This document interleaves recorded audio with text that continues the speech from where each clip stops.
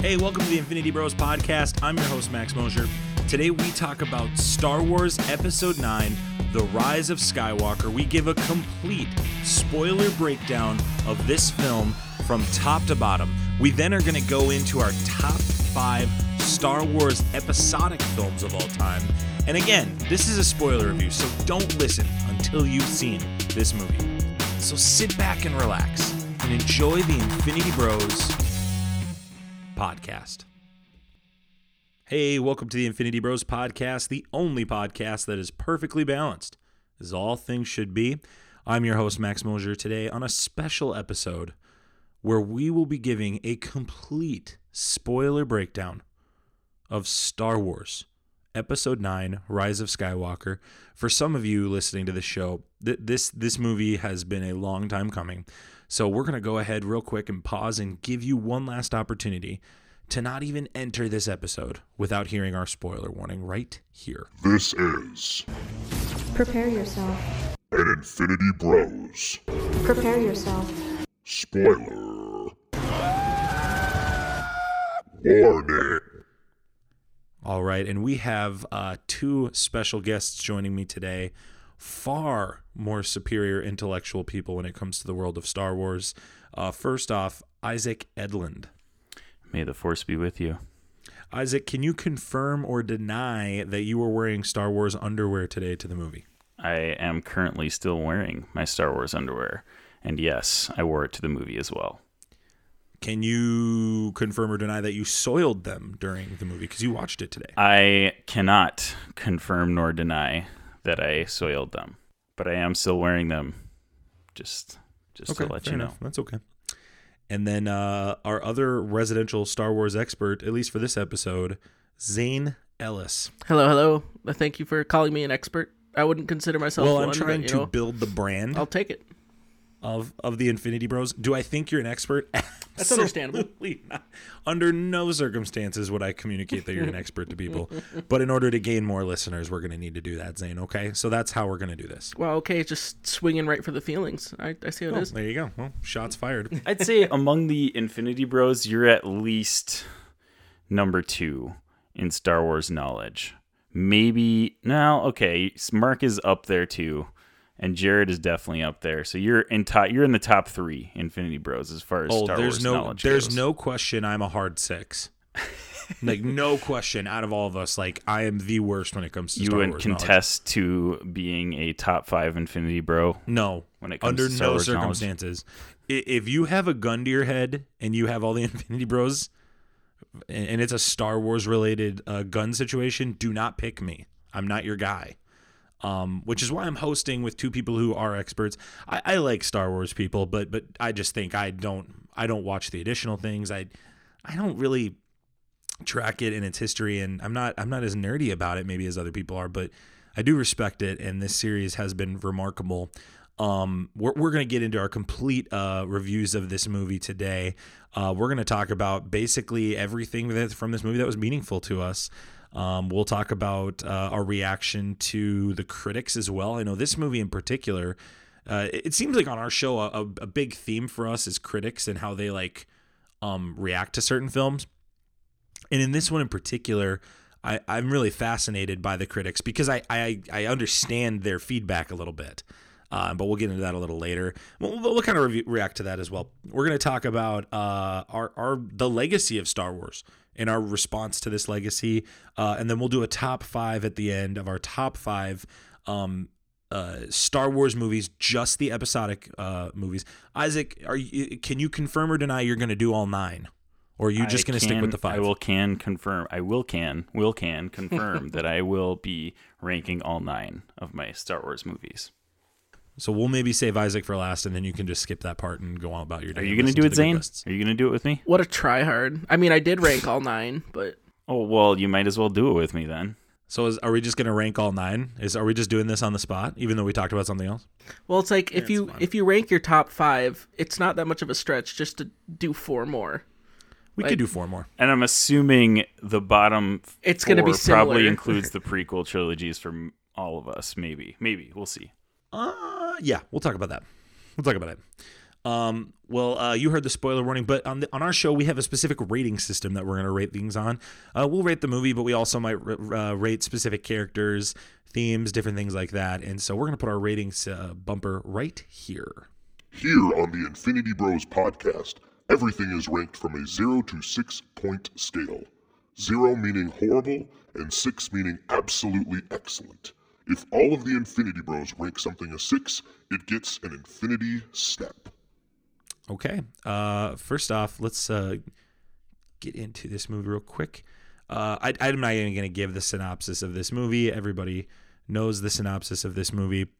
The runtime is 142 minutes. Did it feel long or short to you guys? To me, it felt kind of just like in the middle, like where it needed to be to tell the story it was trying to tell. Right. I felt about the same. I didn't think it was... It probably could have used a couple more minutes for parts of the scenes to be extended a little bit, but honestly, it felt right the way that it was. So, $300 million budget. Obviously, some interesting things about this movie. Carrie Fisher. We'll talk about her legacy too. We have a whole segment dedicated to that today, but all of her shots were from previous films or like very early on production of this film. When George Lucas originally laid out plans for 12 episodes that eventually got reduced to 9 episodes, his vision was that C-3PO and R2-D2 would be the only characters to appear in 9. This is actually true. This is the 9th and final Star Wars movie composed by John Williams. This is, if I'm ranking John Williams in terms of music, I give a 6 out of 6 in this one. Oh, absolutely. I think he did a remarkable job with this one, especially in that third act. Really well done. His score for Rey in these last three movies has been really good and really catchy, and I find myself humming to that a little more than I do to other melodies. So I've been really impressed with him. He continues to just be phenomenal. Billy D. Williams had expressed interest in reprising his role as Lando Calrissian. He couldn't make it work in episode 8, but they obviously made it work in this one. When the trailer and the title were released in April, Ian McDiarmid came out to Chicago at C2E2, and J.J. Abrams apparently was thrilled because he thought that the leak of Palpatine had been leaked. I guess nobody had known about that prior to. Zane, do you check spoiler stuff like that, or are you not a big spoiler guy? I just try to avoid it just because I just want to try to keep as much like of a genuine movie theater experience as I can, but I'm also not one of those people that's gonna get super worked up if it is spoiled. Like, it's just the way it goes. But I mean, I try my best to avoid it on big movies or movies that like I know I'm gonna be seeing in theaters and kind of don't want to have that ruined. But I was kind of surprised at how much wasn't spoiled for me this year, because I know with The Force Awakens for me, I had spoiled that Yoda would appeared. I don't know if you guys remember that. I had that spoiled, and I had a couple other things spoiled, so that was interesting. Mark Hamill said being on the set was like being part of the CIA because they were trying to hide so much. 36-year gap between Lando Calrissian's role is the longest for an original actor to reprise his or her role.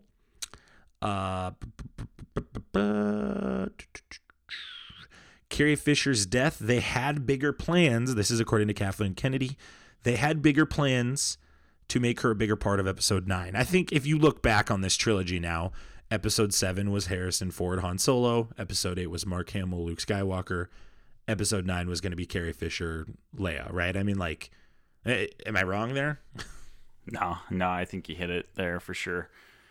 And we'll talk a little more about her later, but that was just interesting. Anthony Daniels becomes the only person to appear in all 9 episodes of the Star Wars saga as C-3PO. We're not going to talk much about him today, I think, just with all the fluff in this movie. But this is one of his best performances as well. And a lot of times C-3PO is just kind of a gimmick. I felt like he was actually used efficiently in a fun way. I definitely agree with you there. He really hasn't been used a ton at all in this new sequel trilogy. So it was really fun to see him used really well in this one. J.J. Abrams becomes the second director to direct multiple Star Wars films, obviously behind George Lucas. And then Colin Trevorrow Trevorrow, excuse me, Colin Trevorrow, that's a tough word to say, was announced as the director in 2015 of August. He was going to be with Derek Connolly and Jack Thorne. They kind of wrote the script, but Trevorrow left because of creative differences with Disney. J.J. Abrams was obviously announced next. Ryan Johnson did actually get asked, allegedly, before J.J. Abrams, but turned it down to produce Knives. Is it Knives Out? Is that the movie? What's the movie? Yeah. Knives Out, yeah. Knives Out. So if you're Ryan Johnson after this movie, obviously we haven't talked into the spoilers and details, are you sitting here going, man, I wish I would have done that movie? Yes and no. Like, with just the backlash that he somewhat had on The Last Jedi, I feel like there's a part of him would be like, okay, I could have told more of the story that I was going with. But at the same time, too, it was probably in the back of your head of just, yeah, I don't want to have to deal with that again in a way. Yeah, I think if it were me, I would have been like, yes. Like, who would... It's surprising that anybody would turn down an opportunity to direct a Star Wars movie. But, I mean, I've heard really, really good things about Knives Out, too. There is something about maybe creating an original story as opposed to, following up a story that's already, been told, or, doing a sequel to a movie when you didn't do the original. So maybe that was part of his thinking too. But yeah, it is interesting that he, if that's even true, I don't know if that's true or not, but if he did turn it down, that's, wow. I definitely wouldn't turn it down if I were him. It's an interesting creative choice. It's been 20 years since the release of The Phantom Menace, which was released in 1999. Wow, that's weird. That's crazy. It's also the first Star Wars trilogy to be released within the same decade. And it's the first Star Wars movie to feature any horses. Oh. That's kind of fun. Interesting. Yeah. I did not. And there's no after no after credits in this movie. So, we'll go to some of the spoiler trivia real quick before we give our reviews. Hayden Christensen obviously came back to reprise his role as Anakin Skywalker. We'll talk about him and some other voices here in a little later in the episode. Chewbacca got the gold medal from Maz Kanata. I thought that was a nice nod to the fans who have kind of given Leia crap over the years when she gave Luke and Han the medals in A New Hope, but not him. I liked that a lot. And Trevorrow, let's talk about Colin Trevorrow real quick, and just kind of these director situations, because to me this is going to be a big highlight for me. Do we think that Kathleen Kennedy and Disney, they have said we've had this roadmap built the whole time? Do we believe that at all, or do we think that this was kind of movie to movie? I don't buy that. Maybe as a roadmap of just kind of a general idea of hey, we're gonna start on the East Coast and we're gonna wind up in the West Coast, but we have no idea how we're gonna get there. You have a general idea of the direction you're going, but I disagree with that. I don't think it was more movie to movie than probably what they're going to let on. Yeah, I definitely agree with that as well, Zane, because, man, if you look at just the somewhat convoluted storyline of this whole trilogy, and you even look at the prequel storyline, the prequel storyline is actually pretty solid, and I think probably is better than this one, just because of the change in direction that they went from Force Awakens to The Last Jedi, and then back to The Rise of Skywalker. I don't know, it just seemed like it just was kind of messy. So yeah, I don't buy that either. Yeah, the prequels really was more just that was more about the specific writing for specific characters. So for Anakin Skywalker and all his sand dialogue, and then the green screen. I think George Lucas just went crazy with the green screen, and he didn't need to do that.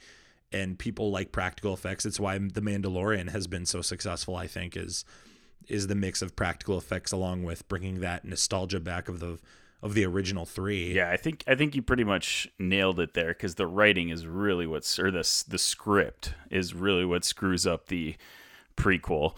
But yeah, and that was the age too where CG was just getting popular, so they just went nuts with it. And they do have cool effects and stuff in it, but now looking back on it, it's you probably didn't need to do all of that stuff.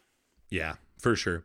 Well, let's get into our ratings of this movie. Zane, we're gonna start with you. Go ahead, give a brief rating and review of this. Well, for me, just to jump right to the review right away, I'm going to give it a 5 out of 6. It's definitely my favorite of the new trilogy. I just, it wasn't something that like just completely blew my mind and blew away all my expectations, but I thought it was a good way of wrapping up this trilogy, and it also wrapped up the, Luke and Leia. Like, it kind of took two stories, brought them together, wrapped it up, not in a, like, super fancy packaging, but packaging that you're like, I understand what I'm getting, I understand what's here, and, like, the point isn't the packaging, it's what's being packaged inside of it. I'll go next, Isaac. I'm going to let you go last because I know you're gonna be a better residential expert on this than I will. I'm going to give this a 4.6 out of 6. This movie, its legacy will be built on the other movies around it, which is a real kind of tragedy with this movie. I will remember this movie for the misstep from Rian Johnson to J.J. Abrams. I think J.J. Abrams should have done all three. I'll go out and say that right away too. This movie makes The Last Jedi for me go down to a 2 out of 6. I have very strong feelings about The Last Jedi after this movie. And part of the reason is I watched the new the episode 7 and 8 before going to see this. Like, I watched episode 7 on Wednesday, watched episode 8 yesterday when I got home from work, and I have to say, I think that's the legacy, and it's such a shame because I was texting you guys last night trying to be cryptic, but I was very satisfied with the ending of this movie. I was very satisfied. And I really enjoyed the journey that our main trinity, went through. But I'm, again, just like the prequels, this trilogy will be talked about for stuff that happened outside of the movie, which is such a bummer. But I really enjoyed this movie. I had a blast in it. It was so much fun. I was telling Isaac before the show, there were plot points that I was like, oh my, they're doing this. And there were other plot points that were eye rollers, and there were plot points where basically J.J. Abrams took a massive dump on what The Last Jedi had established and what made The Last Jedi good. And so either The Last Jedi isn't like legitimate, or half of the stuff that happened is ridiculous and stupid. And I think that's my bigger gripe. I would say it's more with The Last Jedi than with this movie, though. This is, and it's not for what I want either. I would also preface this because I'm not the biggest Star Wars guy. Like, it's like I don't know like about, is it Darth Plagueis? Plagueis? Is that Plagueis? Like, I have no idea who that guy is. I've just read about him on Twitter. So like, I have no, like, for me, Palpatine being in it was fine. It was not a big deal. But I know for other people that'll be a gripe. And I know that at the end when Rey takes the name of Skywalker, that is a big deal to a lot of people, that a Palpatine would essentially be the hero at the end of all of this, and that the real Skywalker wouldn't get the glory, or the real Skywalker wouldn't be redeemed at the end. And he was redeemed, but I think there are points that people make about it that are frustrating. So again, this movie is built on the legacy of the other two movies preceding it. I tip my hat to J.J. Abrams for what he did with Carrie Fisher. I cannot believe how they made that work with the limited footage. They had such limited footage of her. It was so glaring and jarring to watch it, but it worked. And I believed she trained Rey, and I tip my hat to them on that. And we'll talk about it more, but this Poe, Finn, and Rey are fantastic. All three of them are great casting. I could not be more satisfied with their journeys. I really hope the next Star Wars movie is centered around them. And we'll go into that a little later, but Isaac, I'll pass it off to you. Okay, so I'm going to give my rating of a 5.5 out of 6. I really, really enjoyed this, and I'm going to take little pieces of both of what you guys said. It really wasn't a mind blower. It was kind of a safe way to end the whole Skywalker saga, and it actually was very satisfying, like you said, Max. Like, I didn't walk away from this one thinking of what they could have done differently. I thought of how well they wrapped everything up and tied all the loose ends, which after The Last Jedi was quite an impressive feat, I think. So, and I did actually tweet this out last night, but I rewatched The Last Jedi last night, and at the time I did not like it that much. I think it's a fine Star Wars movie. It's probably, I guess we'll find out if it's my least favorite later on, but it's not in my top 5. I'll say that, of Star Wars movies for sure. Agreed. So it won't be in mine. Yeah, it won't be in mine either. So just with all the change in direction they did, I think J.J. Abrams did a great job of kind of not completely disowning The Last Jedi, but like just wrapping up some of those loose ends that came from that, and in a very satisfying way, although not mind-blowing. And it's going to be hard not to compare this to Avengers Endgame, because it is, just a final chapter type of movie. And Avengers Endgame blew my mind. Avengers Endgame blew me out of the water. And this movie didn't do that, but it was still a really good movie. And probably, I'm kind of going back and forth if this is my favorite between Rise of Skywalker and The Force Awakens. But it's definitely a really good movie and a good Star Wars movie. So 5.5 out of 6 for me. I think these are all really fair ratings, and I actually like the where we are on the scale. I think that's going to represent a lot of our audience too that listen to this. Maybe there'll be people that hate it. I know there are people that hate it critically, but yeah. Let's talk about the first act. I'm just going to briefly glance over things and just pause and say comments as you go, guys, because I think there's a lot that we're going to care about that maybe others won't, and vice versa. So we're going to do our best to cover the main things. But this movie's jam-packed, as we talked about. So it's a year after the Battle of Crate, and Kylo Ren obtains a Sith Wayfinder device. He travels to the planet of Exegol. I'll pause real quick. If nothing else, this trilogy, man, the planets have looked fantastic. True. I mean, like, The Last Jedi, as much as I hate, like, the story maybe of it, the look and display of it, and, like, for instance, Crate looked great. Crate looked great. Like, I mean, just, I loved the visuals of it, and I really liked Exegol. I loved how it was, like, from afar, kind of like this Antarctic vibe, but then you get there and it's really just this dark area where the sun does not appear at all, it seems like. I tip my hat to them on that. We find a physically impaired Palpatine. How like crazy to you guys was it? And you guys are way more into the Star Wars lore than I am, that they did this, like, they basically pivoted it to Palpatine from Snoke. It felt like. How did you feel about that jarring realization? I think it actually redeemed a bit of the Snoke storyline, because Snoke was such a mysterious character. Like, we didn't know where he came from. He was so powerful, and we didn't know anything about his background. And then in The Last Jedi, he just died, and we were like, okay, like, can we get some more context on this guy? And the fact that it was Palpatine pulling the strings actually makes that part of the sequel trilogy a little bit more better, in my opinion. I wasn't a huge fan of Snoke in the first place, but just seeing that he was basically a puppet of Palpatine really was a little bit redeeming in my eyes. Yeah, Zane, you see the vat of Snokes as he turns the corner. You see like 3 different Snokes in that vat. So basically, like, he probably was a legitimate puppet. What did you think? Yeah, no, I agree with Isaac on that. I mean, even after just watching those first 2, it felt like okay, you just have Snoke, but there seems to be something more going on behind the scenes. Like, you could kind of, like, it was just so mysterious. You're like, okay, how is this guy supposed to come out of nowhere leading everything? Like, it just felt like something was being set up. And, like, I didn't know the direction they were going to go with it, but it makes perfect sense that they brought the Emperor.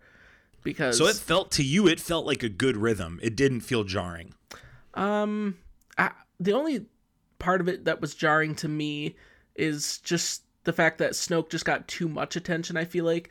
coming into the Force Awakens, then into the Last Jedi, and then I feel like JJ with this movie was just kind of like, okay, I need to kind of find a way to smooth this transition to the Emperor, because it felt like Rian Johnson was trying to do more with Snoke and go from there. And then JJ's like, okay, I need to tie this back to the Emperor and kind of make a smooth transition here, because like, if you're going to do something cool with Snoke, well, you just killed him off in The Last Jedi, so we need to kind of pivot here.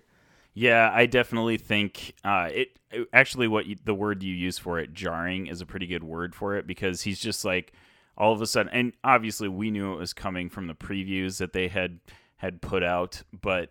Well, I'll interject, Isaac. Did we know it would be this much? I did not anticipate it would be this much. He was the guy in this movie.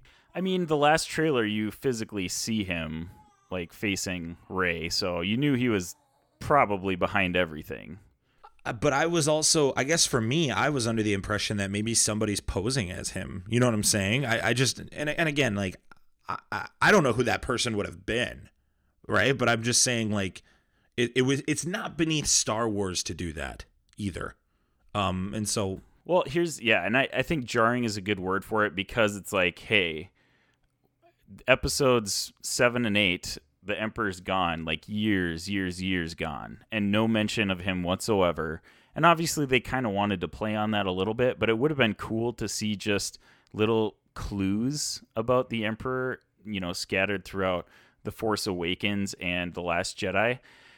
So when this comes out, it's like, oh, okay, I guess Palpatine's back, But it would have been cool to just kind of see a little bit of a footprint or whatever scattered throughout the galaxy of him in the previous sequel movies. I don't know.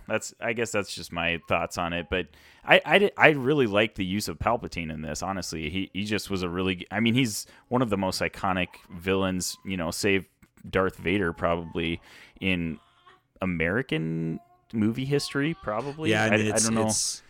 Right now it's probably he's in there, right? Right. For sure He's got to be in up the conversation. There. Yeah. So it is cool to see him come back, but yeah, it just would have been nice to, I don't know, see a little bit of more of him throughout the trilogy, even if he wasn't the main focus throughout the first two. It would have been cool to see a little bit more of him. Finn and Poe and Chewbacca retrieve the information from the First Order spy. They learn that Palpatine has returned, and then we kind of get some great shots of Rey doing some training from Leia. She obviously hurts BB-8 with the tree when she has the flashback and a little bit of the visioning forward. And then they find a note on a Sith artifact in the Jedi text that Skywalker leaves behind. And so they go off to Pisana to seek a contact Luke knew while R2-D2 stays behind with Leia. What did you guys think of Pisana? How'd you like the layout of it? And how did you like the reveal of Lando Calrissian? I liked how they did it. It's one of Star Wars' strengths, I think, is, being able to go to these other worlds and see, these different races and their cultures. And so I thought it was cool that they showed up on, I don't remember the name of the festival that those people were having, but just the fact that it gave it kind of a unique feel that they were there having their dance. And the smoke and the colors and the flying the kites, it definitely gave a feeling of these people have their customs, their traditions, much. And then C-3PO's this is the festival they have once every 42 years. Right. Well, why they did that, right? You know what the Easter egg for that was? For what? The Easter egg for that is how long it's been since Star Wars premiered. Oh, cool. Very intentional. Good choice. See, this is you guys know all the Star Wars stuff. I bring the trivia. It's perfect. We're a perfect marriage. But then to continue on to that, personally, it very much also reminded me, wouldn't necessarily say a callback, but it reminded me of from Phantom Menace. I said with the same pod thing racing, of Tatooine, the pod racing. Yes. It had that feel. It was they were being Agreed. chased around. Mm-hmm. It very much had those vibes to it.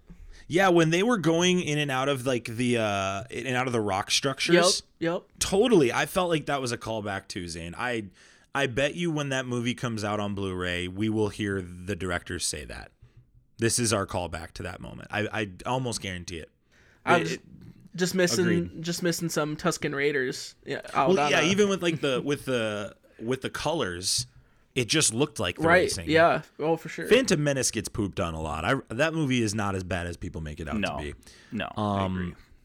Lando Calrissian helps them find the artifact. They get trapped. They go on that little hunt as we just talked about. The Knights of Ren are chasing them, and then they get sucked into like this quicksand. Their ship and dagger all get taken, and C-3PO reads the text. He reads the text, but he can't tell them it because it's Sith and it's against his programming. And so this isn't in the recap I'm looking at, but a scene that will be a callback later is Rey heals this snake kind of thing. And did we buy that forced power, or did we feel that was a little too rushed? I feel like that might be a gripe people have about this movie.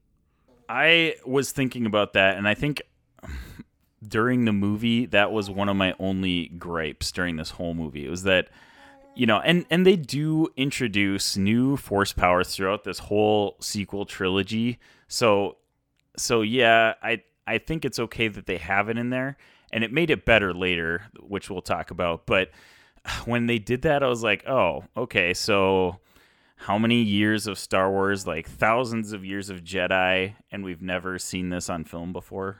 Like, well, to kind of go off that and just to comment on Isaac's comment, if you will, I can understand the gripe for it, but for my understanding, the Force heal is actually something that's a rather large staple of Jedi. It's never been in a movie before. Yeah, and that's really like, and I understand because in so many Star Wars like video games that you play, Force heal is, you might have to have that to play the game so you can advance throughout the game without dying.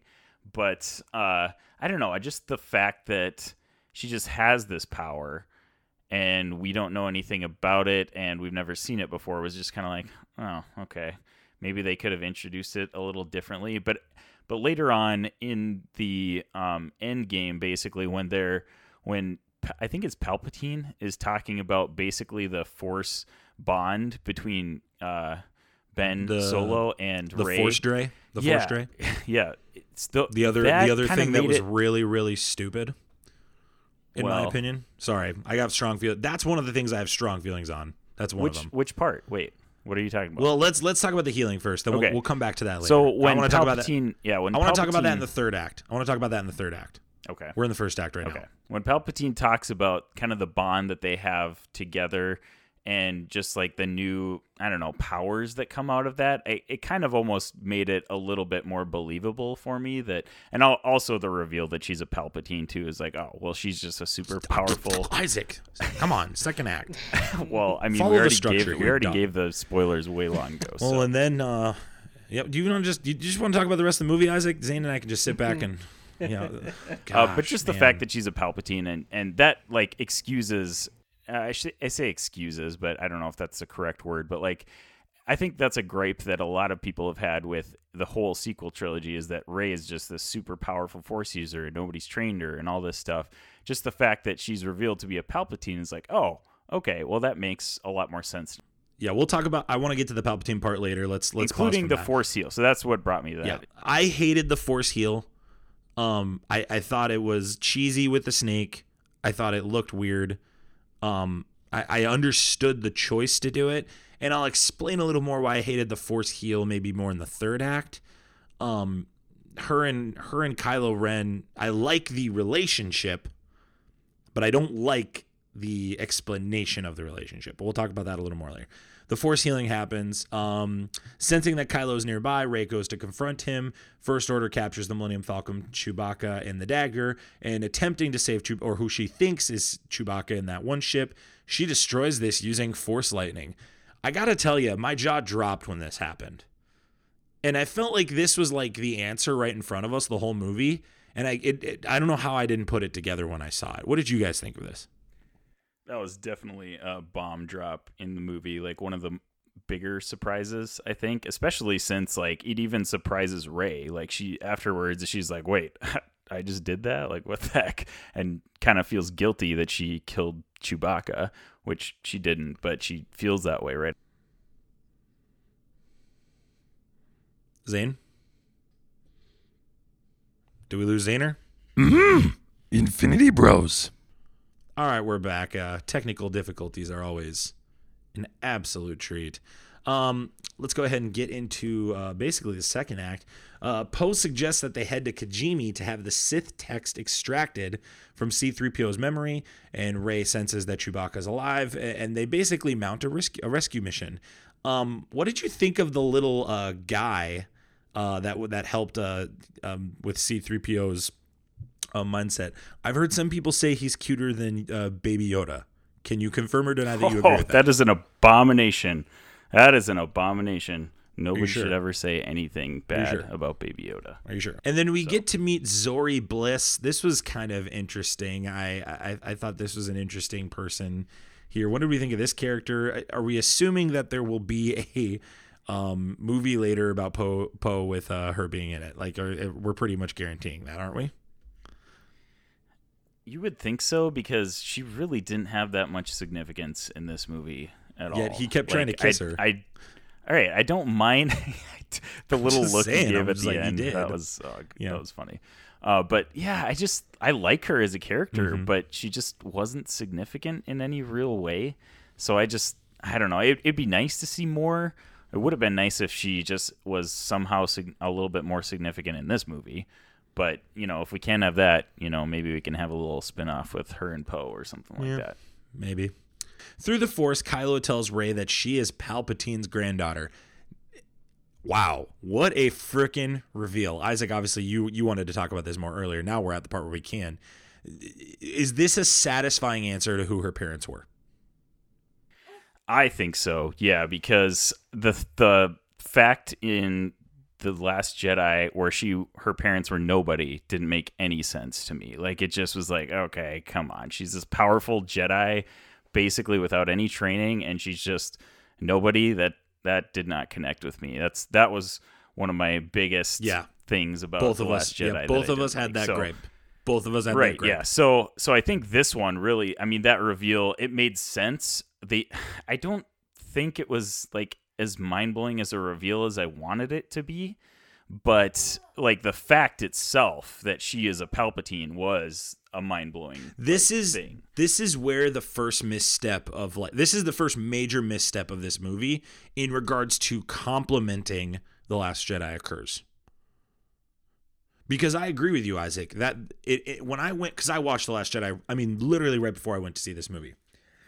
And when that scene happens where she's in, I'm bumping my mic here. When that scene happens where she goes down into that dark area and she's doing the snapping finger scene with the mirror and all the different projections of herself, I gotta tell you, when I watch that scene and then see Kylo Ren basically saying, that your parents are nobody, I said out loud, I was like, this is bull. This is bull. This is baloney. There's no way that this is how it's gonna end. Like, there's no way that Star Wars is going to set this up in episode 7 and then do this. But I think Rian Johnson really wanted that to be the case.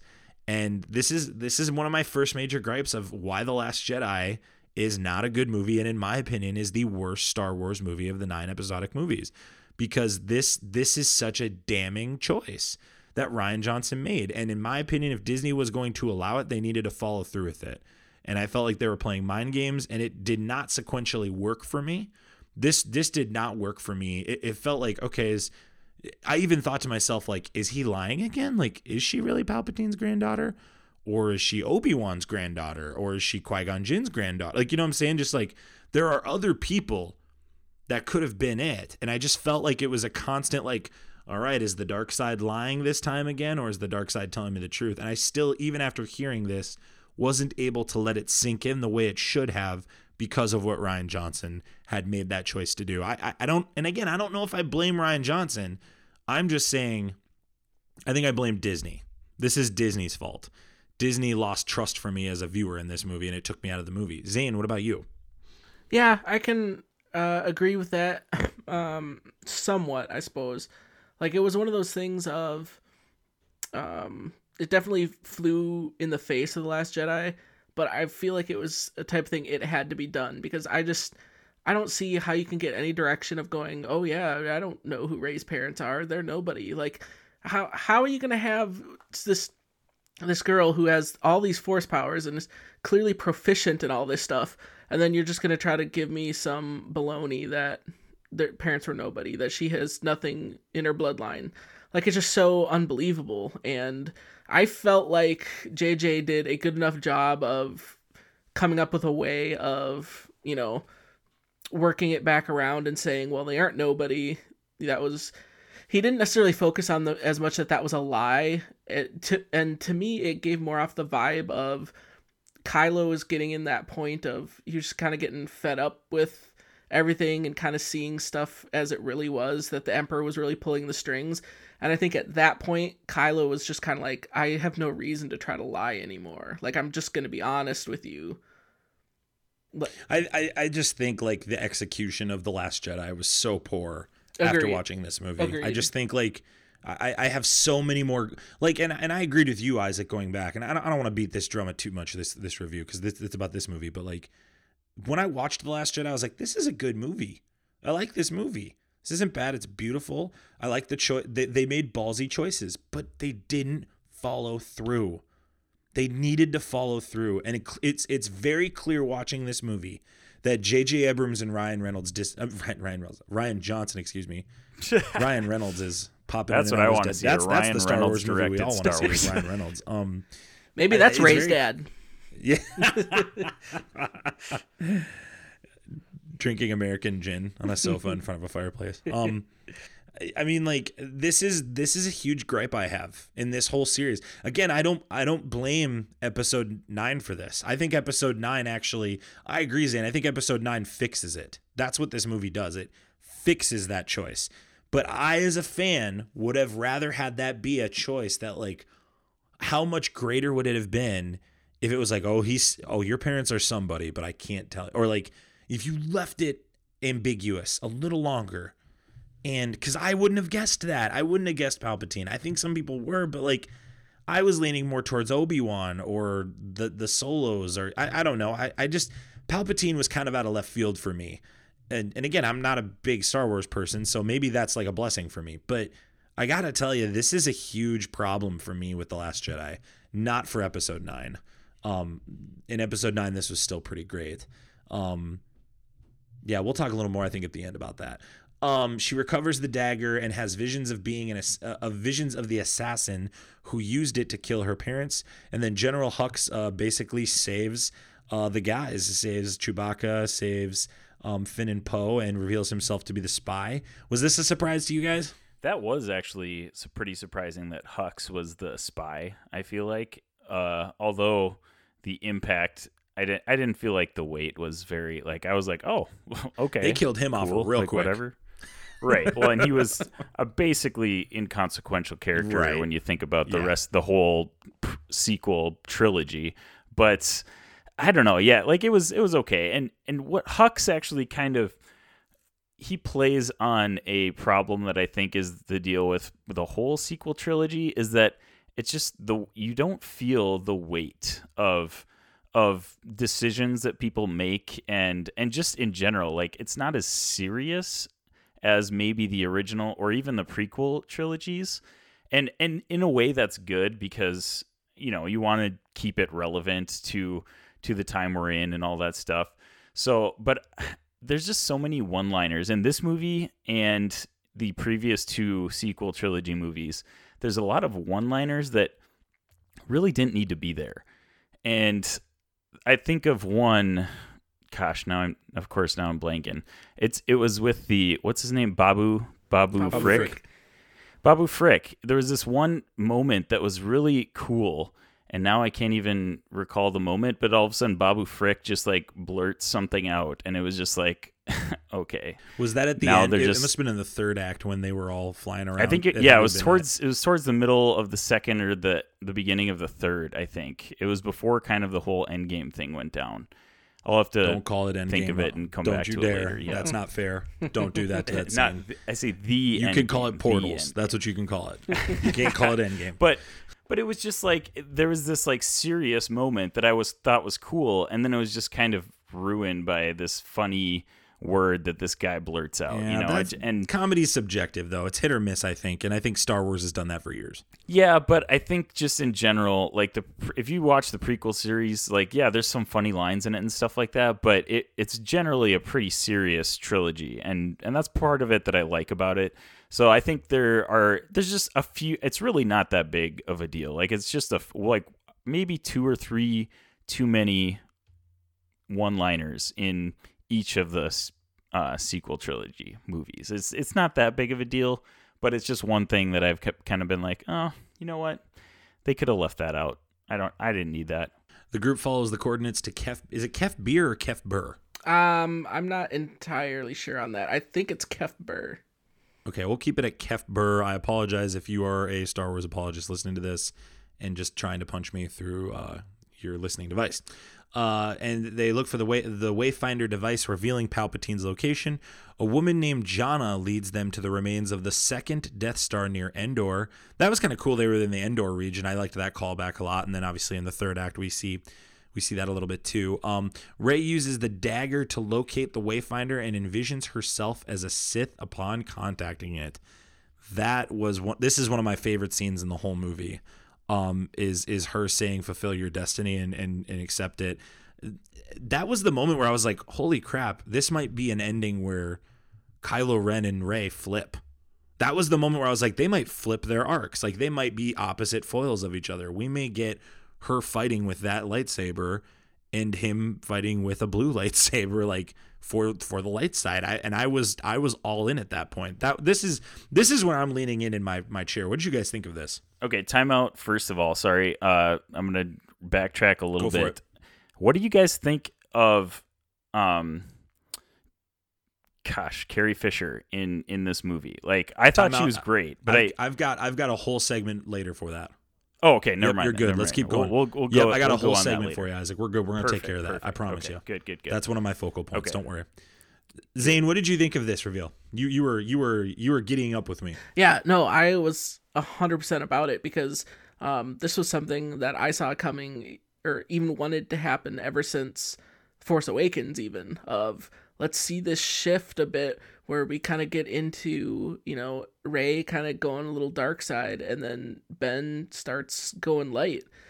Because, that's a struggle in both of them but you see the opposite. Like Ben's trying to be, dark, but he's still struggling of not fully committing to it. But then you have Rey coming to the Jedi and the light side, but deep down as he goes along, you see this darkness inside of her. And that's even in the Force Awakens. Like, right, exactly. Her style of fighting is like yelling. Right. And I don't know. I just don't. A lot of Jedi don't do that. They're very calm, collected. The Qui-Gon Jinn, centered, balanced, and she is just rage. And that's almost. Another thing, just to kind of do a callback of something Isaac was saying a little bit ago. Of go back now and rewatch like Force Awakens and everything, and you'll see all those signs of her being a Palpatine there. Like now, like when she grabs Luke's lightsaber and she has the visions, it makes more sense that she's a Palpatine, and that's why she's seeing those visions. And good point. Another thing that dawned on me, and then I don't know if you picked up on this, Isaac, just because you're also played Fallen Order, touching objects and having a Force vision on it, and then even Force echo, and then just even the whole going to the Death Star and like how that whole scene, it very much felt like something from Fallen Order.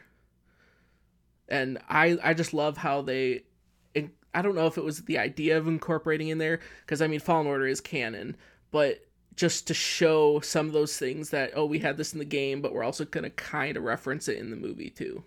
Kylo, having tracked the group to Kef Bir, destroys the Wayfinder and duels Rey. A dying Leia calls to Kylo through the Force, but Rey impales him. Sensing Leia's death, Rey heals Kylo and takes his ship to exile herself to Ahch-To. So that's a couple sentences for a very, very big part of this film. What did you think of this scene?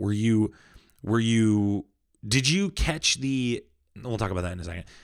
What did you think? Let's start with Carrie Fisher. What did you think of Leia's death and her kind of ending of her character? What did you guys think of that? I was a little, I don't know. I think it played off pretty well right when it happened, but then as the movie went on, I was kind of like, wait, that was it? It's over? But they couldn't have done anything else. Yeah, right, exactly. Like, you only have so much limited footage and things you can do with Carrie Fisher, but it just, I don't think it bugged me enough to put it as a negative in my category. So it played off well enough that it didn't distract from whatever else was going on. So I was okay. Yeah, I know. Like, I think kind of somewhat been a theme a little. Like, it didn't necessarily blow you out of the water in the emotion or anything to it, but it also didn't detract. Like, it very much had its place. It had its moment. It furthered the story. It didn't detract, and it didn't add a ton either. But it was there. So basically, like we've been kind of saying about this whole movie, it didn't blow you out of the water, but it wasn't a negative. Right. It served its purpose. It told the story. It got across the point it was trying to get. This just felt like a little lazy, but I also wonder if it was Carrie Fisher like passing. Like, it was hard to differentiate. This is one of those moments where it's like, okay, is this because Carrie Fisher's gone? Or is this because they needed to shoehorn a way for him to start the transition of getting to that conversation with Han Solo? Well, in reality, it was probably a mix of both, because like you only have so many shots of Carrie Fisher, and you can only manipulate them so much. But I would argue that in this movie especially, they could have added 30 minutes and nobody would have blinked. So I really think they could have done more to set that up. But how do you communicate that in her last... Because what's happening here...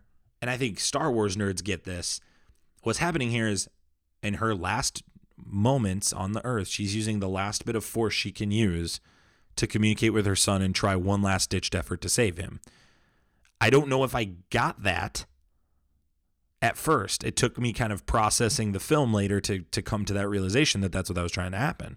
And so I'm just saying like that there could have been more communication on that, and maybe having somebody there say what's going on.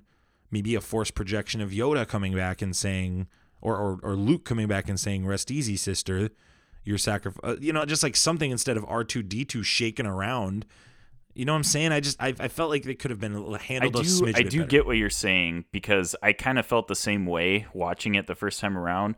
But I think later when we watch this movie, we're gonna appreciate that, because I think when you watch it in the moment and you want to know what's going on, it's helpful to have a character somewhat narrating the exposition, right? But later, when we appreciate the whole movie, we're going to rewatch it and be like, you know what, this is a really cool scene that they, everybody knows what's going on, and we don't really have to have somebody. See, and I felt like the whole first act was exposition, so I feel like in the second and third act, they had to avoid it, or they had to save it for when Rey was going to get to Palpatine. And so I wonder how much of this is Carrie Fisher. And so I'm not ready to knock it and say it's the worst thing ever. But what I liked about the setup for this was that Kylo Ren doesn't shoot at her in The Last Jedi. When they're coming around, they do shoot her, and then she floats back to the ship, which was a cool scene. I liked that scene a lot. But we see him kind of have that, again, as you said, Zane, that tension, that conflict of going back to the light side. He doesn't shoot her. And so you could sense that connection with them. So to me, that kind of is a connecting point to The Last Jedi, and specifically. But it was just very interesting.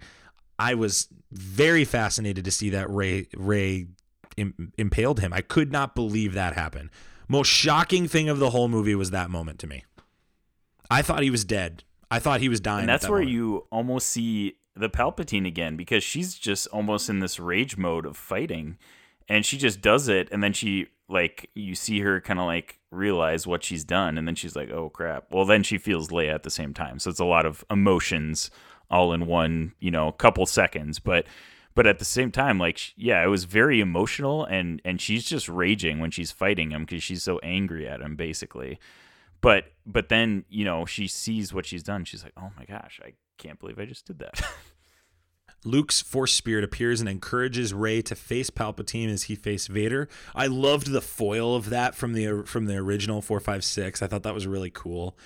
He gives her Leia's lightsaber and the old X-Wing. Again, another paid thread from The Last Jedi. As much as I gripe about The Last Jedi, there are things there that J.J. Abrams took and kept using, and I appreciate that he did that. And Rey leaves for Exegol. Using the Wayfinder on Kylo's ship and on Kefber, Kylo converses with a vision of his father and throws his lightsaber, reclaiming his identity as Ben Solo. Did you guys pick up on that? Did it feel like that was a true shift to Ben Solo? Or did you feel like, he's going to go off and have a little footloose dance in the forest and come out as Ben Solo? Like, what are you guys thinking on that? No, I think throwing the lightsaber really was the turning point for him. When he threw that, I was like, yep, this is the redemption arc. From that point on, I knew he was going to come and help Rey, in some form, basically, after that happened. Because it definitely felt like he realized what side of the fence he was choosing at that point. Yeah, no, I agree on that. Because I think it was kind of the culmination of all those events, from hearing his mom's voice, having that dialogue with his dad, and then just having the weight of, like, just getting impaled by Rey, but then she heals him. I think that's when it finally clicked on him of this idea that, like, you can fulfill your own destiny. Like, this whole series has been him trying to, live after his grandfather and follow in Vader's footsteps, because that's what his grandfather did. And I think that was where it finally hit the point that you can pick who you want to be yourself. And I feel like that's something then, as you come into the third act, that you see with Rey. It's the same thing. Like, yeah, you're a Palpatine and you have Palpatine blood, but that doesn't mean you have to go to the dark side. That doesn't mean you have to be evil. Yeah, the irony of Kylo Ren is he did fulfill the exact same destiny as Darth Vader. Right, and, like, it's ironic, but I felt like that was also kind of a fitting thing. Whereas, yes, he turned, but at the same time, like, yeah, he did fulfill that destiny, just like his grandfather did. Rey arrives on Exegol and transmits her location to the Resistance. She confronts Palpatine, who demands that she kill him to transfer his spirit into Rey. Okay, here's another gripe I got here. I did not... This is like... Is this like common Star Wars lore? This like transfer of spirit thing? Or is this just like... hey, he's got to do this, believe it. And I'm forced to believe it because I've got too much else going on. I don't... You just answered my question. You both took forever to answer. Yeah, no, like, I don't know if it's necessarily, like, a common occurrence, but I think part of it is the Emperor, it's so caught up in himself. Like, I'm not trying to get ahead of our conversation here, but just of, like, in their battle and later in some of the stuff he says, I think he's so caught up from himself, and, like, from the backstory, like, he kills Plagueis, who was his master, and so then Sidious just wants all the power. He wants to be all the Sith, and, like, that's what becomes that. Yeah, but don't you feel like this is lazy writing, Zane? Like, don't you feel like he really should have the whole time? Like, honestly, there's part of me that wonders, and I don't want to be Star Wars. This is the theory I have, and it should have been this guy. But do you think she should have killed him, and then she's got to go against Kylo Ren one last time, and Kylo Ren saves her, and then that ending is much more redeeming versus those two fight. He fights the Knights of Ren, and then they both basically become immobilized. I don't know. I just didn't feel like that was not a satisfying end. This is where it gets convoluted to me. I think I disagree with you there. Like, yes, the new Force powers, which I mentioned before, like, there's so many things people are doing with the Force in this sequel trilogy that we've never seen before, so it gets me a little wary, but at the same time, I thought the end was very satisfying, because you see that redemption with Ben, where he chucks his lightsaber, and then he immediately rushes to help Rey, basically. So I think it was really cool how they both are fighting together at the end, as opposed to, they already had their fight, in Act 2. So I think that was a really cool part of the redemption story, as opposed to him just being redeemed at the very end. Like, hey, I love the original trilogies as much as anybody else, but the fact that Anakin or Darth Vader gets redeemed in the last few seconds of his life is not the most satisfying ending to Darth Vader, in my opinion. I wish that he would have, had a chance to, basically show that he changed as a person, which Ben does get to show in this movie before he ends up dying at the end. I thought it was really cool how he came back and fought with Rey. I like how he's dressed basically, too. His outfit even reflected his change. Yeah. Yeah, he didn't want to wear the Kylo Ren outfit anymore. Yeah, he was wearing "I'm out of this basically stuff." like his dad's leftover clothes, right? Like it just felt like that. I don't know. And again, part of what the fun of Star Wars is, I think, nitpicking these films. I really think that actually is part of the fun of all of this.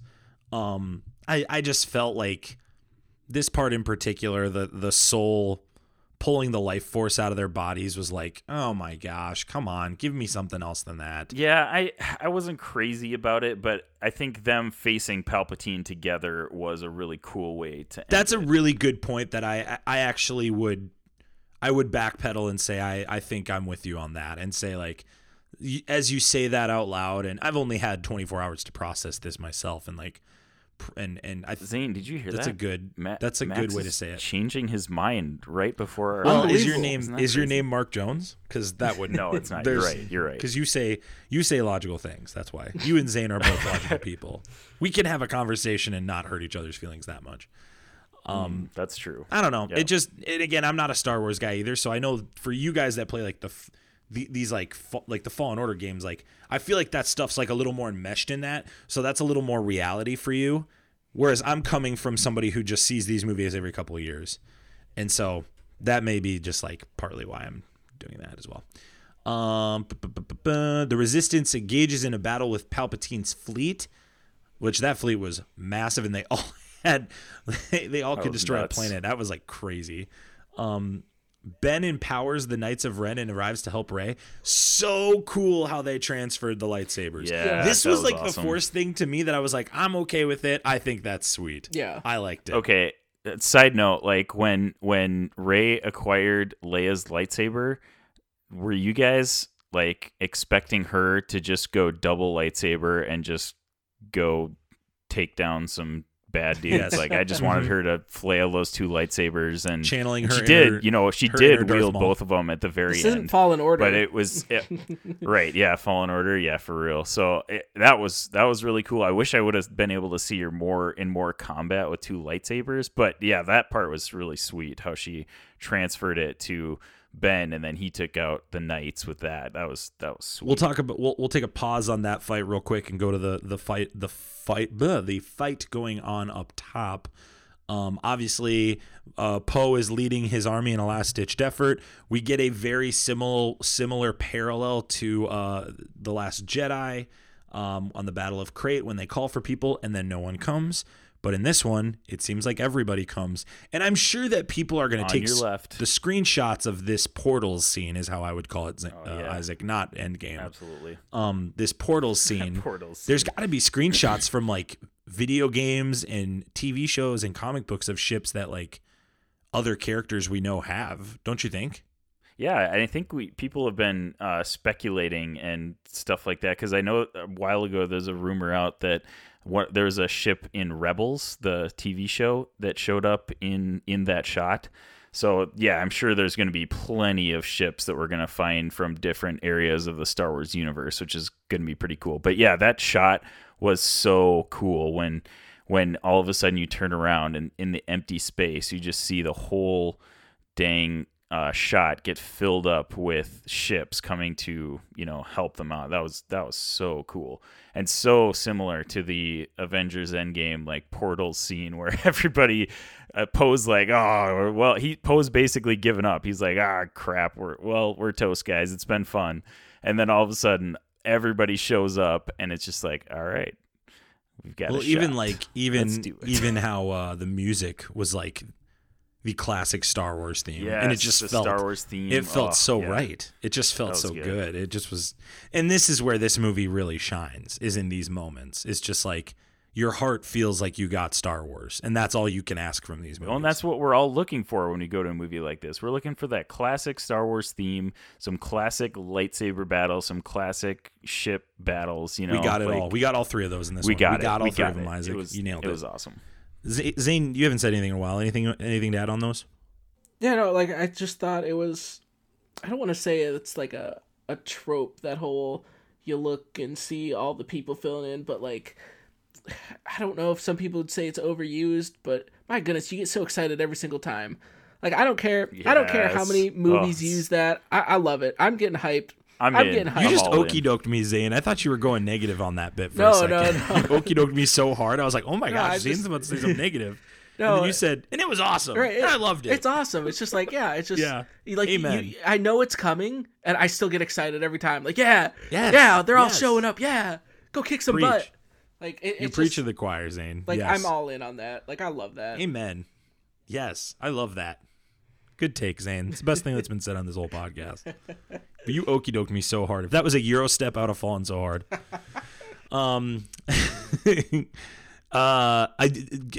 When I told Isaac this, but my favorite part of this whole movie is when the Emperor lightning strikes all the ships and none of them work. That was crazy. That was so cool. So insane. I so cool. I loved that part. That was epic. That was so epic. Like just my favorite action scene in the whole. My favorite action shot is all the guys going down, and your heart's just sinking. You're like, oh my gosh, it's hopeless. There's no way they're gonna win. Because in that moment, you're like, this is the most powerful being in the universe. Like how are they going to stop him? Ever. Yeah, it could be ever. Yeah. Mm-hmm. It's just crazy how the amount of power that he's showing in those shots. Like so cool. Yeah, really. And then he rejuvenates himself using the light that the essence that Rey and Ben have. He throws Ben over the cliff, and then Rey laying there in a weakened state hears the voices of past Jedis lending their strength. Isaac, I told you I had a list. I'm going to share it with you now. But you guys want to take some guesses as who was speaking to her? You're going to get a couple for sure. Yeah, I did hear that Hayden Christensen was in it. Hayden Christensen was one of them. Him, but he's in there. I remember hearing old Obi-Wan. Old Obi-Wan was in there as well. Alec Guinness. Yoda. Yoda was in there. Yeah, that's low-hanging fruit. Was Qui-Gon in there? Qui-Gon was in there, Zane. Yes, Liam Neeson came back to do that. Nice. That's awesome. Was Mace Windu in there? Mace Windu was also in there. I thought I heard Samuel L. Jackson said a couple times. Yep. Didn't drop any swear words, but you know. Snakes on a plane. And then obviously Ewan McGregor was there. Trust the mother effing force, Rey. Ewan McGregor. And then here's someone, Zane, that you're gonna love. Correct me on these names if you can, okay, Zane? Luminara Unduli. Okay. Is it Ayla or Ayla? Ayla. Sakula. Yep, she was in it. Adi Gallia, or Addie. Which one is that? Adi.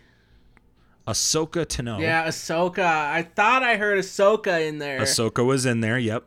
And she's technically still alive, right? I mean, they never showed her die in Rebels, so... Right, I've just been reading that. I'm literally just asking. Literally reading the article. Really hoping that she would somehow make an appearance, because I would have geeked out. That would have been sweet. Yeah. Well, she was in it, Zane. She made it into the movie. The voice made it. And then she's in it.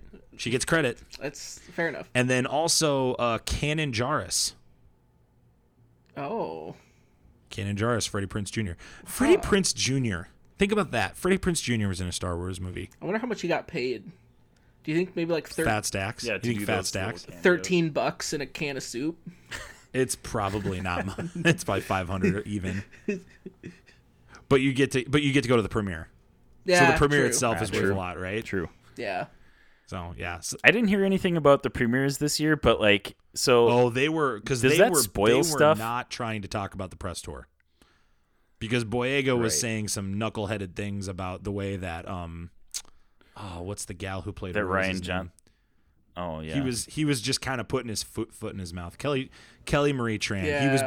He was paraphrasing, was saying like, well, maybe you shouldn't put yourself out there to be ripped on by fans for all the mean things they were saying to her, and it just was not. It just was in bad taste. Ooh, Interesting. There was a lot of foot and mouth moments on the tour. And I know Mark Hamill has kind of like, I know with The Last Jedi, he had said some pretty negative things about that's not how I would have done it. Just so I think the press tours with Star Wars people just are not, they don't want him to talk. So, and then let's finish it off. We should probably finish the story and then get into the other stuff, right? We probably should do that, don't you think? Probably be smart. Yeah. Rey, a weakened Rey hears voices that the past Jedi is under attack. She attacks. Palpatine attacks her with lightning. Palpatine says, I am all the Sith. And then she says, and I am all the Jedi.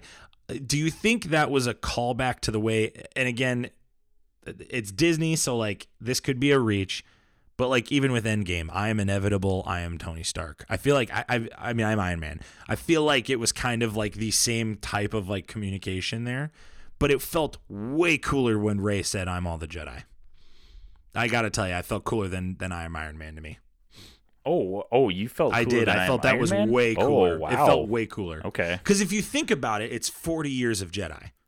Right, yeah. I think, the phrase in and of itself, the I am Jedi, I think that was cooler than I am Iron Man, but the action, like Tony snapping the same time saying that, and the whole scene itself, that was way more powerful than Rey with I am Jedi. But yeah, I am Jedi, like the phrase. Zane, you maybe are talking like this is like a bookend trope, right?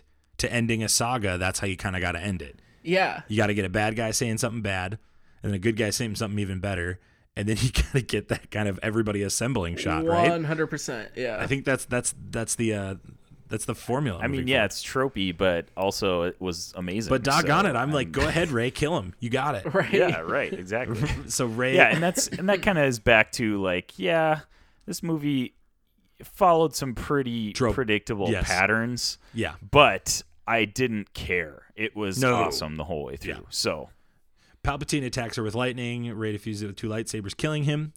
Rey dies from the attack, but Ben sacrifices himself by using the Force to resurrect her. The two kiss before Ben fades away and becomes one with the Force. Did you feel like this kiss was earned? I kind of conflicted about that. I think it was. Just because their connection was so passionate throughout the whole trilogy, I guess it was kind of fitting that it ended with, on a good note. Like, how else would a passionate relationship end on a good note like that? But at the same time, I was like, oh, okay. Right. All of a sudden they're in love. Right. Like I had that sense too. It's just like, oh, that's how they're doing it. But then the thought crept from the back of my mind. I was just like, well, at least they're not brother and sister. I'll let it slide. No, Zane. Yes, true. No. I would like to interject. I still think there is a potential chance for incest jokes in this. And hear me out. I have a tweet I will read. I found said tweet and I said I'm going to talk about this on the show. First of all, it's not beneath Star Wars to keep the incest things going, right? Yeah. Yep. So let's talk about that. Okay. So, oh, come on. I got to pull this tweet up. I'm sorry. But also while Max is doing that, yeah, pull that up. Keep talking.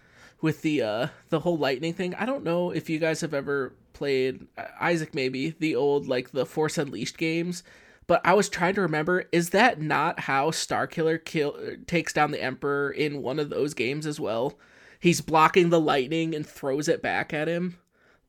Oh yeah, you're right. I was like, I swear I've seen that. It was before. Kind of. Yeah, right. Well, and there was, this was such a good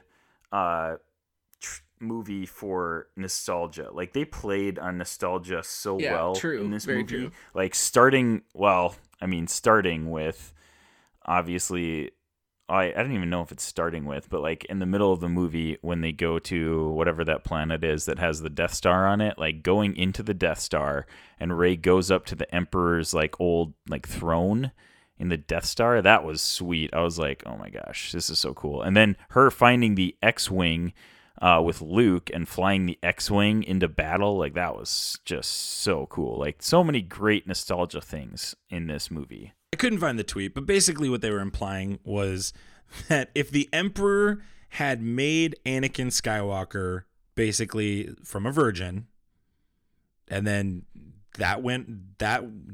so he basically was the seed for that, right? So that would be his child, right? So then down the line they would be related. That was what they were trying to imply.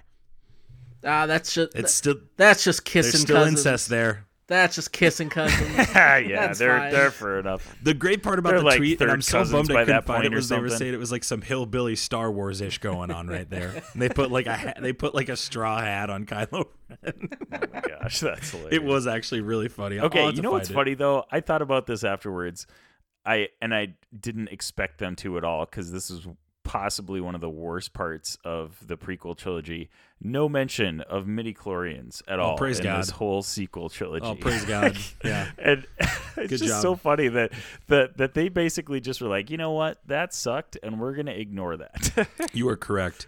The movie ends as the galaxy celebrates. Rey visits the hometown of Tatooine, where the Skywalkers live, where Luke Skywalker lived. She buries the lightsabers, having built her own. It looked yellow, but somebody said it was white on the internet. No, Nah, it's it was- gold. Gold. I would rather take gold. It did not look white at all. No, I never saw white. It was definitely a yellow Yeah. or a gold. I thought it was Find yellow that or guy gold, and get yeah. him out of here. Don't ever let him in a movie again. A local asks her name as the spirits of Luke and Leia look on, and she replies, Rey Skywalker. Did you? Now, this is where I think a lot of people are going to, I think the diehard Star Wars people are going to hate this. I don't know necessarily, but if I was a diehard guy, and I think it's fine, I totally get the choice. But basically, if this whole story is about the Skywalkers, then the Last Blood Skywalker should be the one that carries the name. Instead, it's a Palpatine who caused the whole doggone mess. Like, Palpatine literally start to finish caused this whole mess. Like, and obviously there's redemption in that, and we all like the redemptive arc, but do you feel like that's okay that she keeps the name Skywalker, or do you think that's a little suspect? It was a little cheesy, but I thought it was a cool moment, so I'm all right with it. It wasn't, excuse me, it wasn't something that I'm going to take to my grave arguing about. Yeah, you need to take that to your grave, arguing that. I actually think you need to maybe reconsider taking it to your grave. Zane, what about you? Nah, it was a little weird, but at the same time, You didn't like it. You didn't like it. Oh Zane. no! You I'm didn't not like saying it I at all. didn't like it. I'm saying that, Okay. like, giving it time to think about it, like, it it kind of matched the vibe of what I felt like was kind of being strung along throughout the whole story of.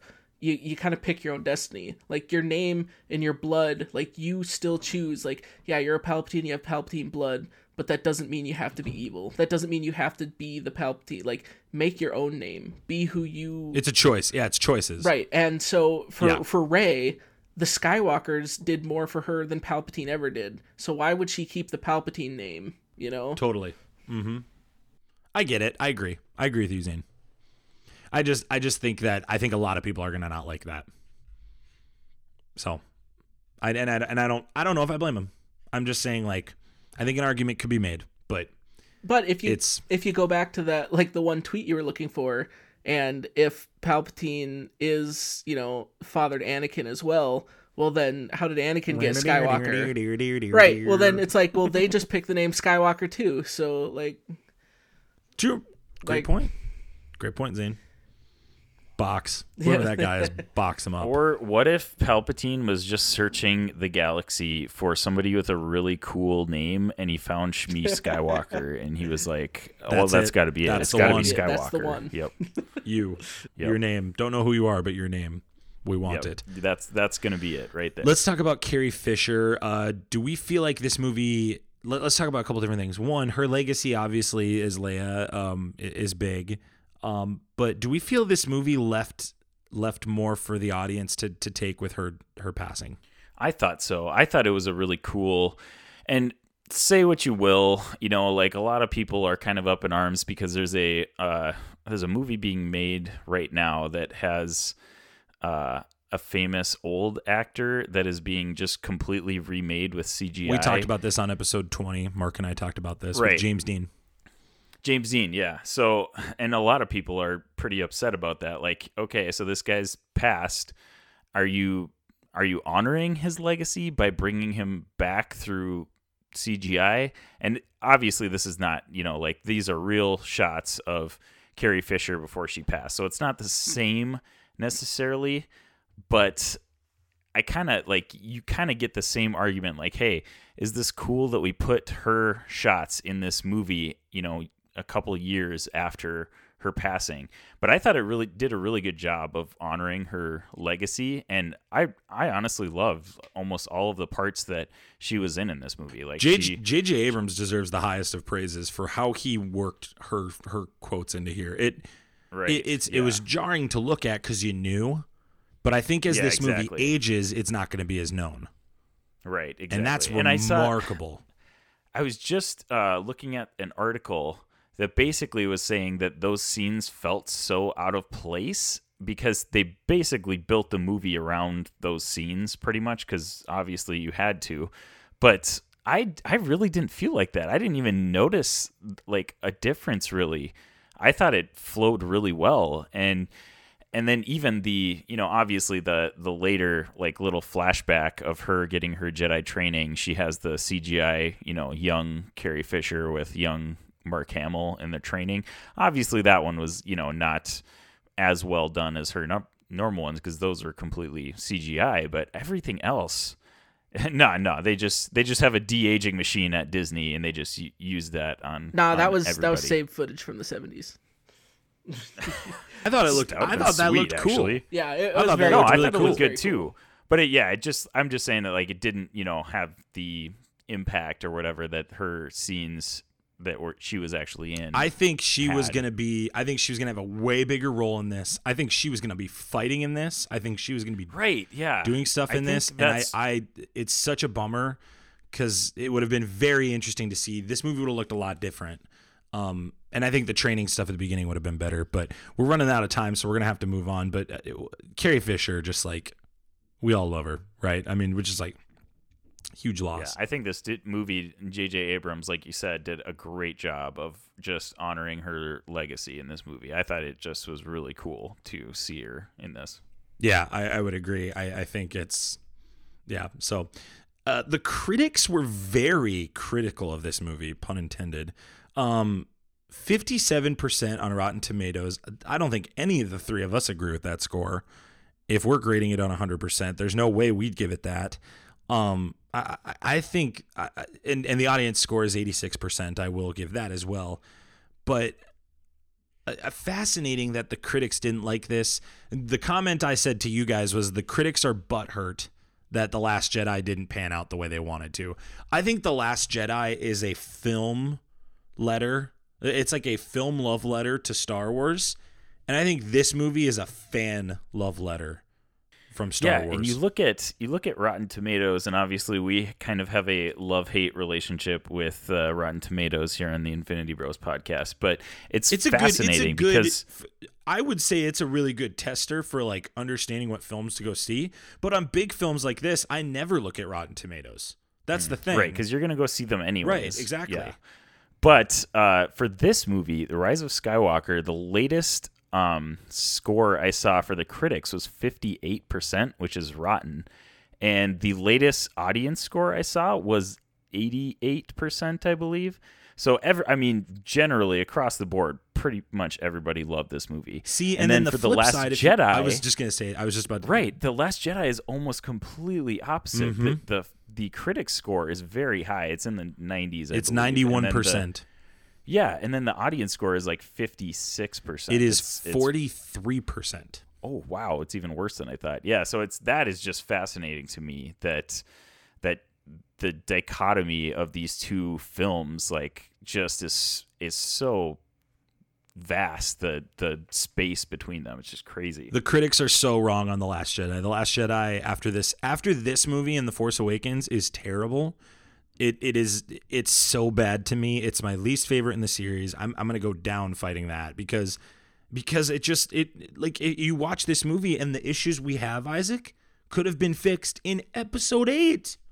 Right. We could have solved all the issues here. If we make the Emperor a bigger deal, basically The Last Jedi picked right back up. The Last Jedi has Rey and Kylo Ren going back and forth on light or bad, all that jazz. And then there's no like at the end they're like, okay, we're done forever. They weren't done forever. They went right back to the table the next episode.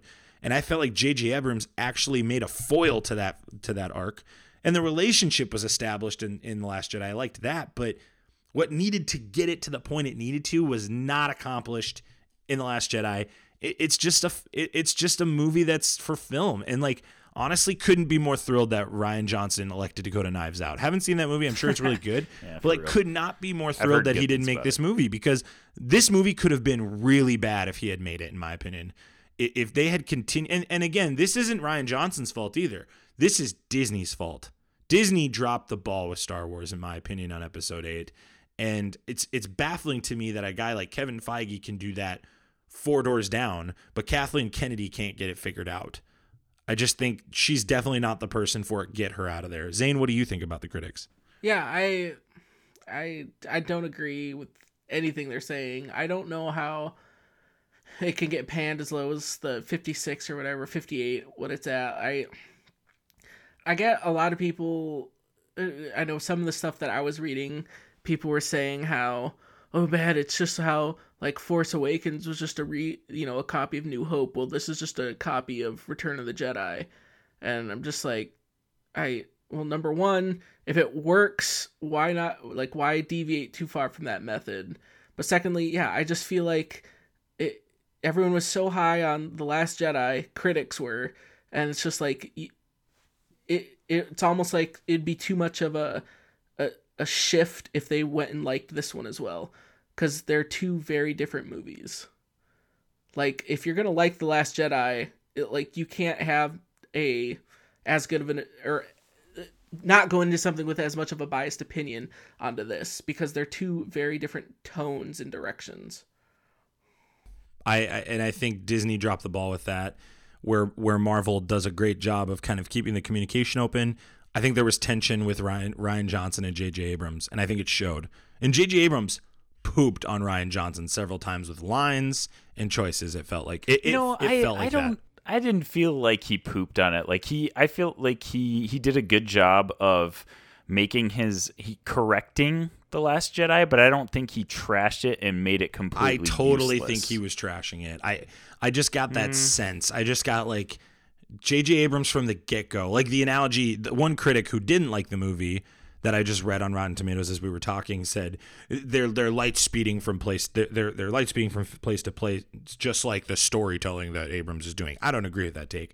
But what I would say is Abrams was forced to go at a quicker pace because Rian Johnson went so slow. Right. He went so slow in that episode. And if they had just sped it up a little bit in the second and third act and got a little more accomplished, I really think they could have really set this movie up way better. Right. And you have to grade these movies based off of each other because they're sequels. And in an age of TV storytelling, this movie would have been really, really good had it had a whole season to tell its story. It could have been really 6 out of 6 good. True. But instead, to me, it drops to 4.6 because,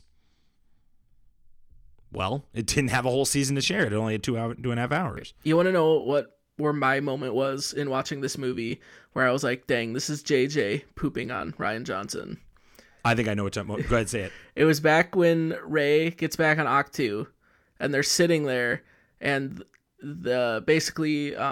Luke's Force Ghost comes back and says, like, yeah, you can't be afraid. Whereas the whole thing in The Last Jedi, Luke was hiding on Octu because he was scared. He even paraphrases, he says, like, nope, I was stupid. Right. That to me... He's like, nope, that was a mistake. That to me was straight up JJ being like, that was 100%. 100%. That was a mistake. Or even like how they referenced the Battle of Crate. No one came at the Battle of Crate. Right. Why would we do it again? Yep. And they literally did it again, and it worked. Yep. Like, you know what I'm saying? I just think like I just think Rian Johnson had this like hopeless mindset that was not going to work for the lore of Star Wars, in my opinion. Now that we have episode 9. Basically what Rian Johnson wanted to do was do something different with the Star Wars. He wanted to go completely, and that was like his whole goal. And I respect it, but you have to follow through with it. And they didn't follow through with it. So now Rian Johnson has an egg on his face. And it's not his fault. It's like really weird. Like I blame him, for story arcs and plots, but at the same time, I don't blame him because Disney let him do it. Disney had to have this figured out, and they didn't. Disney dropped the ball. They dropped the ball big time, in my opinion. And that's I just think we should have had the same reaction as Endgame. We should have had a bigger reaction than Endgame. This is 42 years. Come on, people. Finally, the legacy of Star Wars. Well, legacy of Star Wars for you guys. What do you? I think just in terms of trilogies, what is the? I've ad nauseum said my piece on the trilogy, but what do you think this trilogy will be known for? I think so much of it is what Lucas started in, just this whole idea of light and dark, light side versus dark side. Like, you want to talk about a story, and the first thing that pops to your mind of good guys versus bad guys, it's Jedi versus Sith. To me, that is what is really cemented in a lot of like culture. And you just have, iconic villains and heroes. And like a thought that I've had as you watch through, I don't remember what I was watching where this thought came to me, but like, look at like Joker, for instance. Like, you got different people that do, different laughs with the Joker, different voices, but yet now compare that to with Darth Vader. Everyone tries to do the same voice, the same breathing, the same, like, it's such an iconic villain that no one wants to say, hey, how can I tweak this character?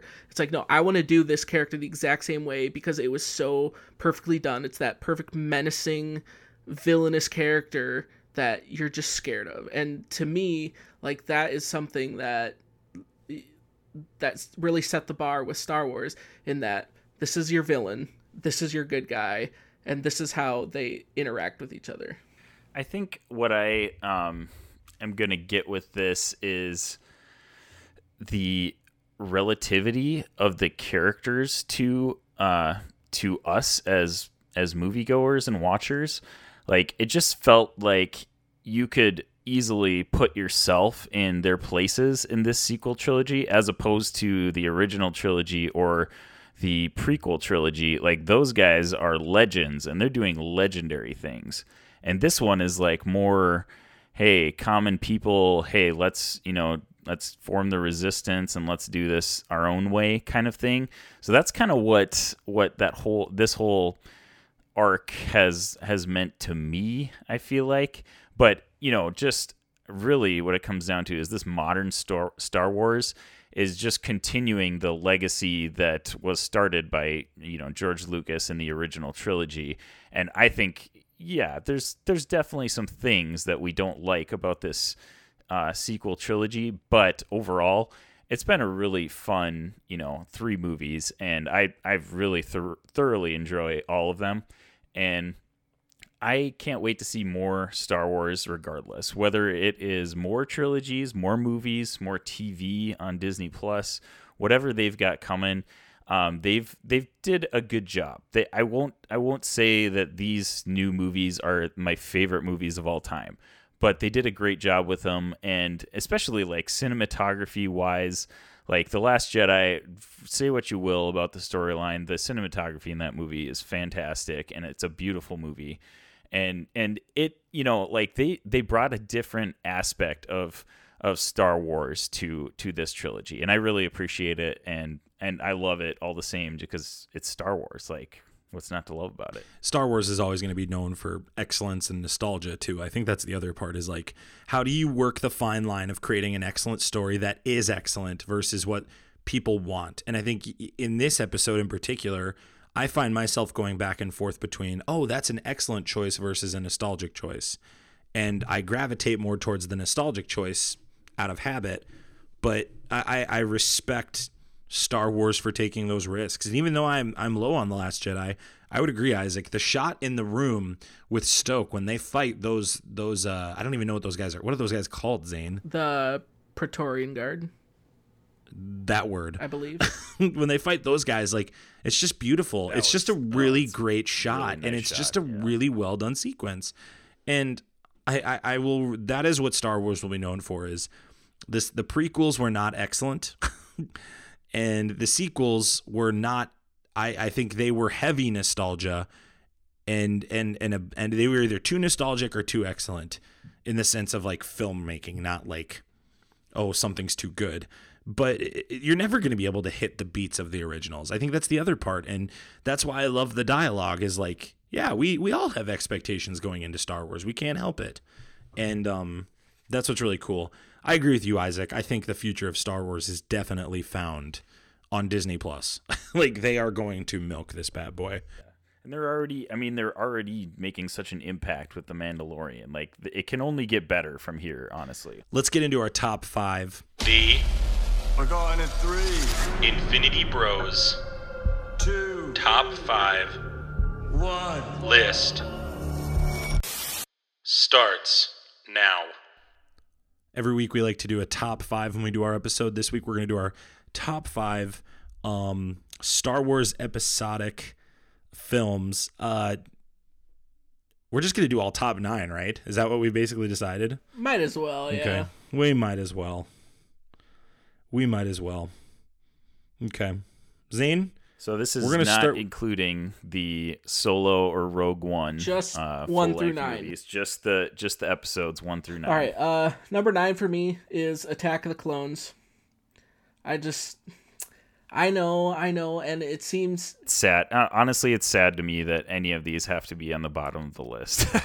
I'm like doing my list, and I'm like, oh, right. So and it's sad. like I love General Grievous and stuff, but it's just like watching that movie. It's so tough to watch, except for that last half hour. I'm just like, it just feels like such a chore to watch that one. But so Attack of the Clones is number 9. Number 8 for me is The Last Jedi. So it's pretty much at the bottom. 7 for me is actually Revenge of the Sith. 6 is The Phantom Menace, because I love Darth Maul.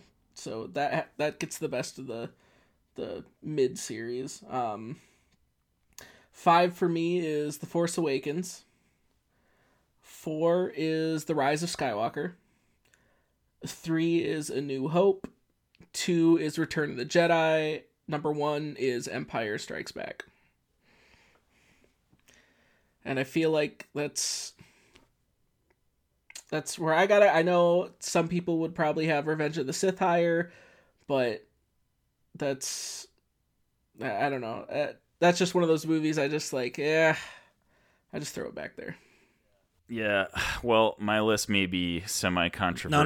No. I'm going next. Oh, you're going to go? I'm going Okay. next. Yes, I'm going next. Because mine had to do with what Zane was just saying, but that's fine. Isaac, I'll you get last on this, okay? You get last on this. It's your day. Right, this is your day, okay? You wore Star Wars underwear. I did. And so we need to honor that, okay? All right. Here we go. I got to make sure I have them all in here first. There should be 9. Thank you, Zane. Just, track back. There's 9. There's 9 of them. I think I'm missing one, though. 3 trilogies. No, I have 8, but which one am I missing? I'll go in order. Yeah, you go. Go ahead. Phantom Menace, Attack of the Clones. No, I'm just going in order of the Phantom Menace, Attack of the Clones, Revenge of the Sith, A New Hope, Empire Strikes Back, Return of the Jedi. Oh, got it. Okay, Force I got Awakens. it. Yep. Okay. Good. Yep. I got it now. Okay. Proud of you. Thank you. I'm sorry. I was like, which one am I missing? You know when you have like a list and you know you're missing one and you're like, which one is it?